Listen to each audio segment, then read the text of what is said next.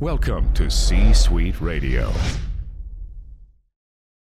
This episode is brought to you by Paramount Plus. Get in, loser! Mean Girls is now streaming on Paramount Plus. Join Katie Heron as she meets the plastics in Tina Fey's new twist on the modern classic. Get ready for more of the rumors, backstabbing, and jokes you loved from the original movie with some fetch surprises. Rated PG-13. Wear pink and head to ParamountPlus.com to try it free. Idly hey!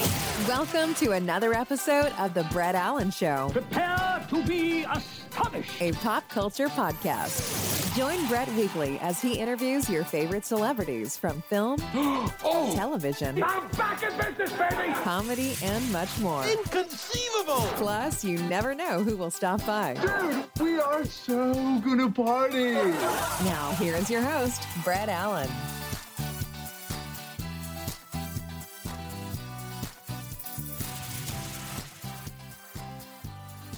Happy Tuesday, everybody. Welcome into another episode of The Brett Allen Show, a pop culture podcast where we interview your favorite celebrities and comedians, actors, everybody that's involved in the pop culture universe.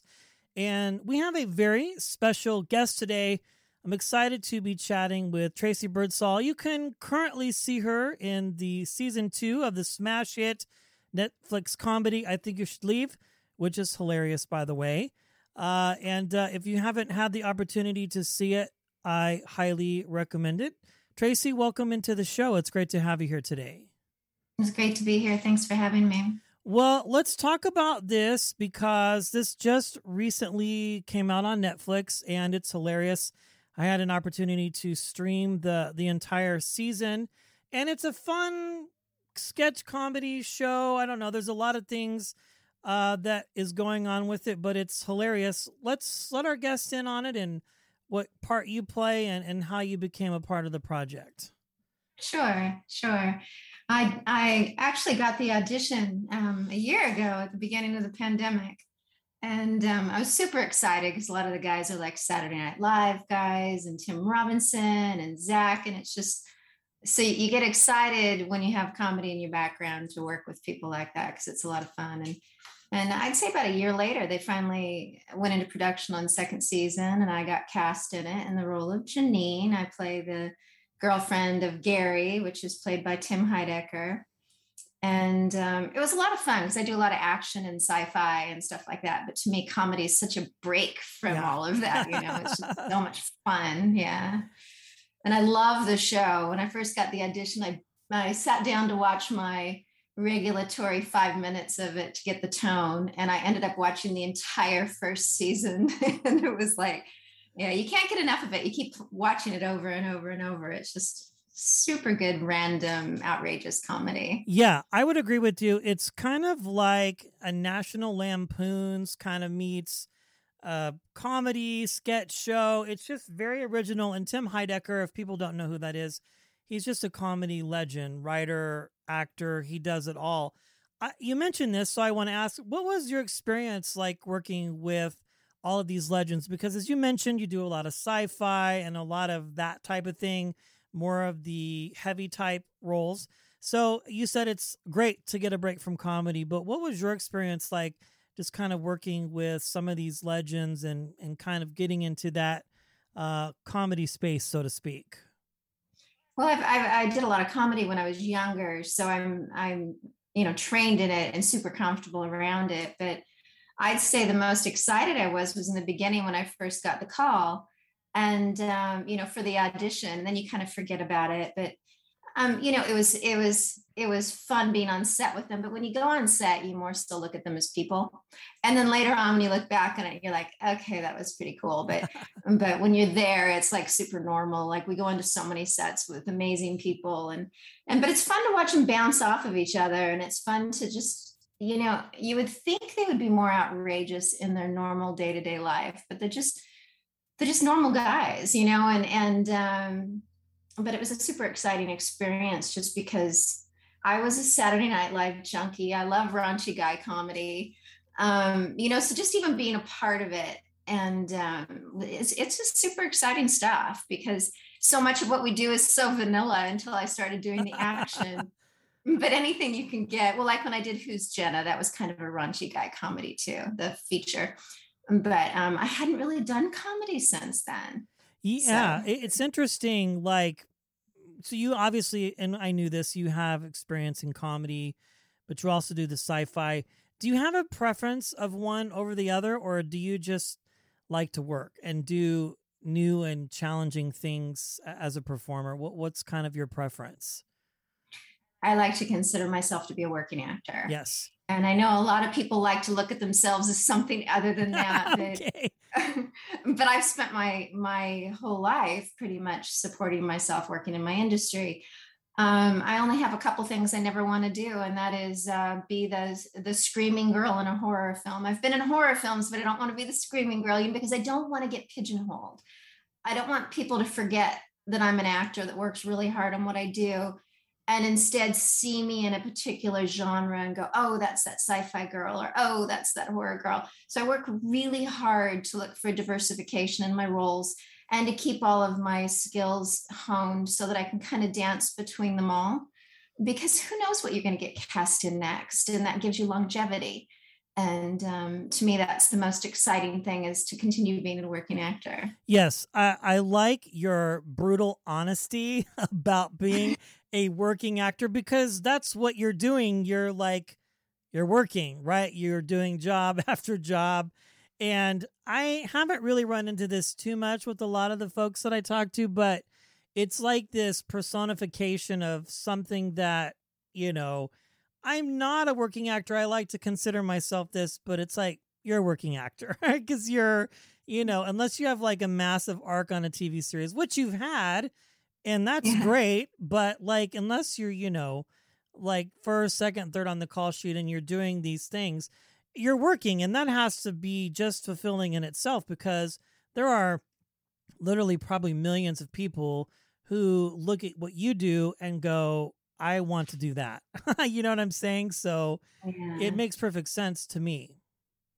It's a lot of hard work to stay relevant and stay on top. But I have to say that one of the best things about being a working actor and kind of leaving your ego at bay, because that's what it takes, is vulnerability, is that you can do, like I've done a half a dozen lead roles, and then I get a phone call and I get booked for a guest star role that could be recurring. I'm like, yeah, I want to work, so it's like, if you don't get all wrapped up into what you think you are, and you just realize that you're doing what you worked towards doing, I think it's a little easier, if you don't get all caught up in the what could be, what should be versus what is, and relish in it. Yes. Now, you bring up a very interesting point, Tracey, because I hear a lot of actors say that. But if you could expand a little bit for our listeners, because, well, let me back up and say this. I find what you do just absolutely fascinating. You and every other entertainer that I have the pleasure to share a moment with in these conversations. And your world is markedly different than what I do. I work in 8 to 5. I'm in sales. I sell wine. I do have flexibility on certain things, but your world is a lot different. And you said something that caught my attention about kind of getting out of the way of the idea of maybe who you think you are versus who you really are.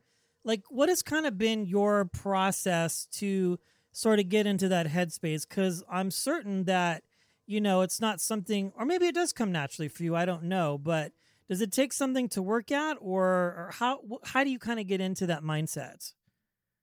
I think when I was in my 20s, every audition you go on, you're so sure that you're going to book it. It's like, I got you go home and you're like, no, you're like, you did it. Waiting for the phone to ring, and because, in order to live a character, and you study a character and you get off book and you decide who she is and what she's going to be. And then you're like, well, of course, this is the character and this is what they're going to want, but you're just bringing your flavor of the character. And so I kind of had to get out of my own way a long time ago, because I'm basically a pretty happy chick, unless my character's not happy, and then it can just ruin my month. But you kind of have to get out of your own way and be happy just when people want to see you work. And I don't mean people want to pay to see you work. If a casting director brings you in the office or asks you to self-tape, somebody wants to see you work, and this is what you've spent your whole life working towards. I mean, so that should be a joy enough. That should be, you're getting you're getting recognition for the fact that they even want to call you and see you. Sure. And there's those great times where they don't even make you audition. I mean, I've had quite a few of those where they offered me the role. But I think that as soon as you stop thinking about, I mean, the last thing you can do is think about your name and lights. The first thing you have to think about is just doing that work and doing it right and following the tone of the show and figuring out who the character is.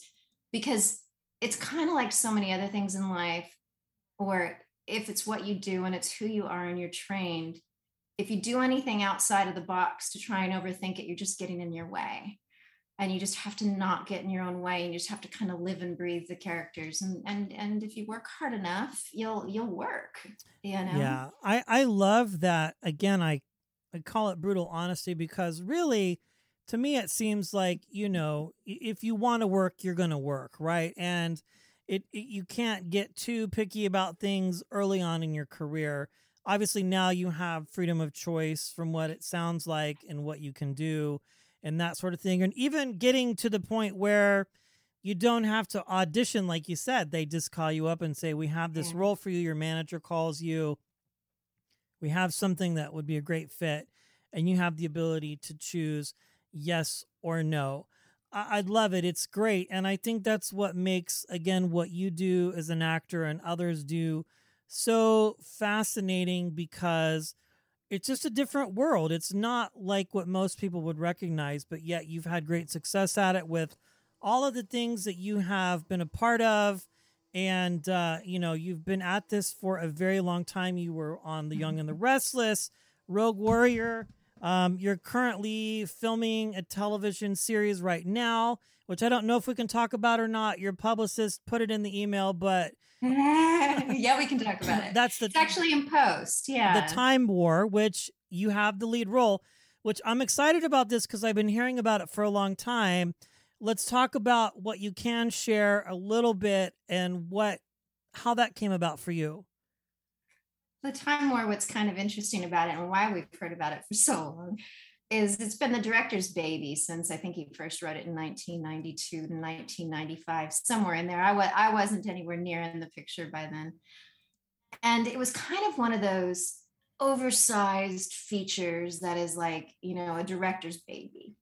And he was going to make it at some point in his life.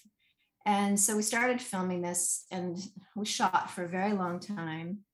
And then 6 months later, he wants to expand upon it and some of the original ideas of the script. So he expands upon it. And then he expands upon it again. And now it's become a TV series, and it's getting super dark and super twisted. And we all expected it to be out, a few years ago. I mean, they've been on the market for that for a long time. So now we've got 8 episodes, I think 15 countries, and 5 years that we've been working on this. And it's just an epic time travel. Adolf Hitler traveling through time, trying to rewrite history, to rewrite his genetic code because he has a messiah complex. And I play his daughter and also his greatest nemesis. And so as we're traveling through time, part of what made this project so complicated was that there's various versions of yourself. And, and they're different ages and different clothing and attire and time periods and locations. And it was a really complicated project. And it's in its final stages of post now, and so excited. I mean, we've got a lot of the actors have already scattered. It's like William Kircher's back in New Zealand, Daz Crawford's back in England. Stephen Manley, I think he's out in Atlanta. So it's like everybody's lives have morphed and changed since then. But it's a really big project, super exciting. Yes, so it's probably safe to say whatever's in the can is going to have to go at this point. To do reshoots would be a bit challenging, especially when you have people across literally the globe to come in and start filming things. I want to wind the clock back and talk about your story as an actor. You started your first big thing from what I have found in research was Family Ties, right? That's what you... That was my first studio set. Okay. Before that, I did a lot of national commercials. Okay. So I was one of those teenagers growing up doing, Sunkist soda commercials for 10 years and a whole bunch of other ones. So I kind of did commercials before it was cool to do commercials, but I just wanted to work. And that was, it wasn't a crowded field at the time like it is now. And it was very lucrative.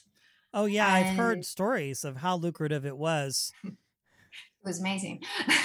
They don't pay that now from what I understand, but I was hearing somebody did a commercial for something and they paid him like $50,000 to come shoot for a day, and comparative to like being a CNR or a CRN, that was like, I'll take the $50,000 for the commercial. And not only did they pay you ludicrous amounts of money at the time, because they're kind of using your image, like you become about them. Right. Like everywhere you go, people made Sunkist jokes, and they gave me 1 million t-shirts and cases of Sunkist, and it just got to be like the running joke. But it was one of those things where you got paid every time it aired. So these things, not only were you getting paid for reruns, but then they'd bring you in to shoot the next one. And then you get paid for that. And then you're getting paid for reruns of both of them. And then they intercut them. And so then you get paid again for the new version that has footage from both of them. And it was just, I couldn't figure out why, but I'd go to acting classes because, as I said, the number one thing to longevity in this industry, I believe, is training. I was a huge, training junkie. And they'd like make fun of people that did commercials. And I'd sink way down in my chair, and just kind of take the eye jabs. But at the end of the day, I wasn't the one spending 8 hours a day in a restaurant serving people. If I had an audition or a class or something, I had no problem scheduling around it. So it made perfect sense to me. I come from a very intelligent father. So it's like, when you look at the logic of it, it made perfect sense. And who would have known that it became like a popular thing for name actors to do later? I find that very funny, having watched that whole process. Yeah. I mean, back then it was kind of like you did commercials and then you did this and then you did that. And now it's like, I think being in a commercial now is probably far more difficult. The casting process is probably way more intense to get in and get involved in that and do it. But you got in it, like you said before, it was cool. And clearly it paid off for you quite well. It's like people making fun of you in class. It's like, well, my rent's paid for the next 6 months. And exactly. I was okay with it. You're waiting tables at TGI Fridays. I guess they didn't drive Uber and Lyft in. That's kind of the new waiting tables now. It is. Driving Uber and Lyft and DoorDash, because you can get to auditions and, from West Hollywood to the Central Valley in a couple hours to, audition. And you're not pulling your hair out, because you have to call a boss to like reschedule a day shift or something. So good on you, Tracey. I love it. I think that's great. I kind of got out of it when it got to be popular, because then I started working more in the industry. Sure. And I didn't really have the time, because commercials take a lot of audition time. Yeah, it's quite a process from what I hear. It is. So I did it backwards. That's okay, though. I mean, you're living the dream now, literally. So that was kind of first for you. And then Family Ties was like your studio. One last question or two here. Is that where you first got your SAG card and then you knew this is something that I'm going to be doing for quite some time? I kind of knew from when I was a little kid. Like, I loved entertaining. I did, singing and dance shows. I went to Gary Dance Studio when I was, only 2 years old. So it was like I was really accustomed to entertaining and being on stage. And then I did musicals and theater and stuff like that. I got my SAG card doing Sunkist soda commercial. Okay. Yeah. Very first one as a teenager. So yeah. Wow. And then that was my first studio shoot, and it only lasted for a few days. And I think it's the only time I've ever been nervous. I was just nervous because I really didn't, you know what to expect. You've read everything, what to expect. You've talked to everybody, but I didn't really know what to expect. And then I would say every time you show up in a set, it's such a joy now. Like, there's not anything nerve-wracking about it, as long as you're prepared. You can tell the people that are a little nerve-wracked are the ones that aren't super prepared, but isn't that how life is in any industry? That's anything. Yeah. I mean, it's funny because you can show up on set with confidence. You have your lines and sides done. You know what to do. And then it's like the new person, you're not that person anymore, where you can definitely tell. And I don't think you want to be the one to slow production down or cause multiple reshoots because you don't remember your lines or. And, I don't think that people who are new, because I don't think there's enough information out there for people who are new.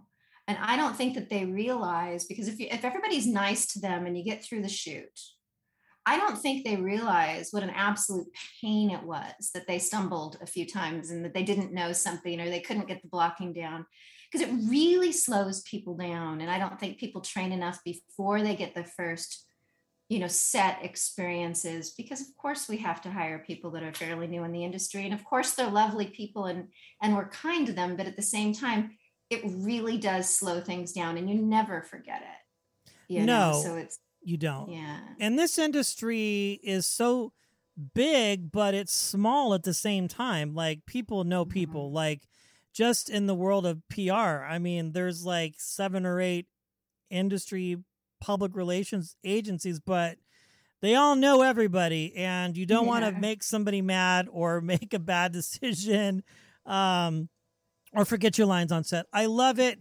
This has been a lot of fun. This show, I Think You Should Leave, is now streaming on Netflix with Tim Robinson, a comedy show. Hundreds of great actors and comic legends on there. Of course, you're on there.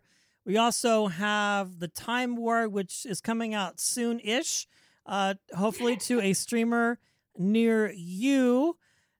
Amazing. Tracey Birdsall, thank you for joining me on the podcast today. I really do appreciate it. Thank you for having me. That brings today's show to a close. Doodly do. Thanks for stopping by. If you enjoyed the episode, feel free to share it with a friend and subscribe. It's absolutely free. The views and opinions of the guests do not necessarily reflect those of the host. Autobots, roll out. Go home.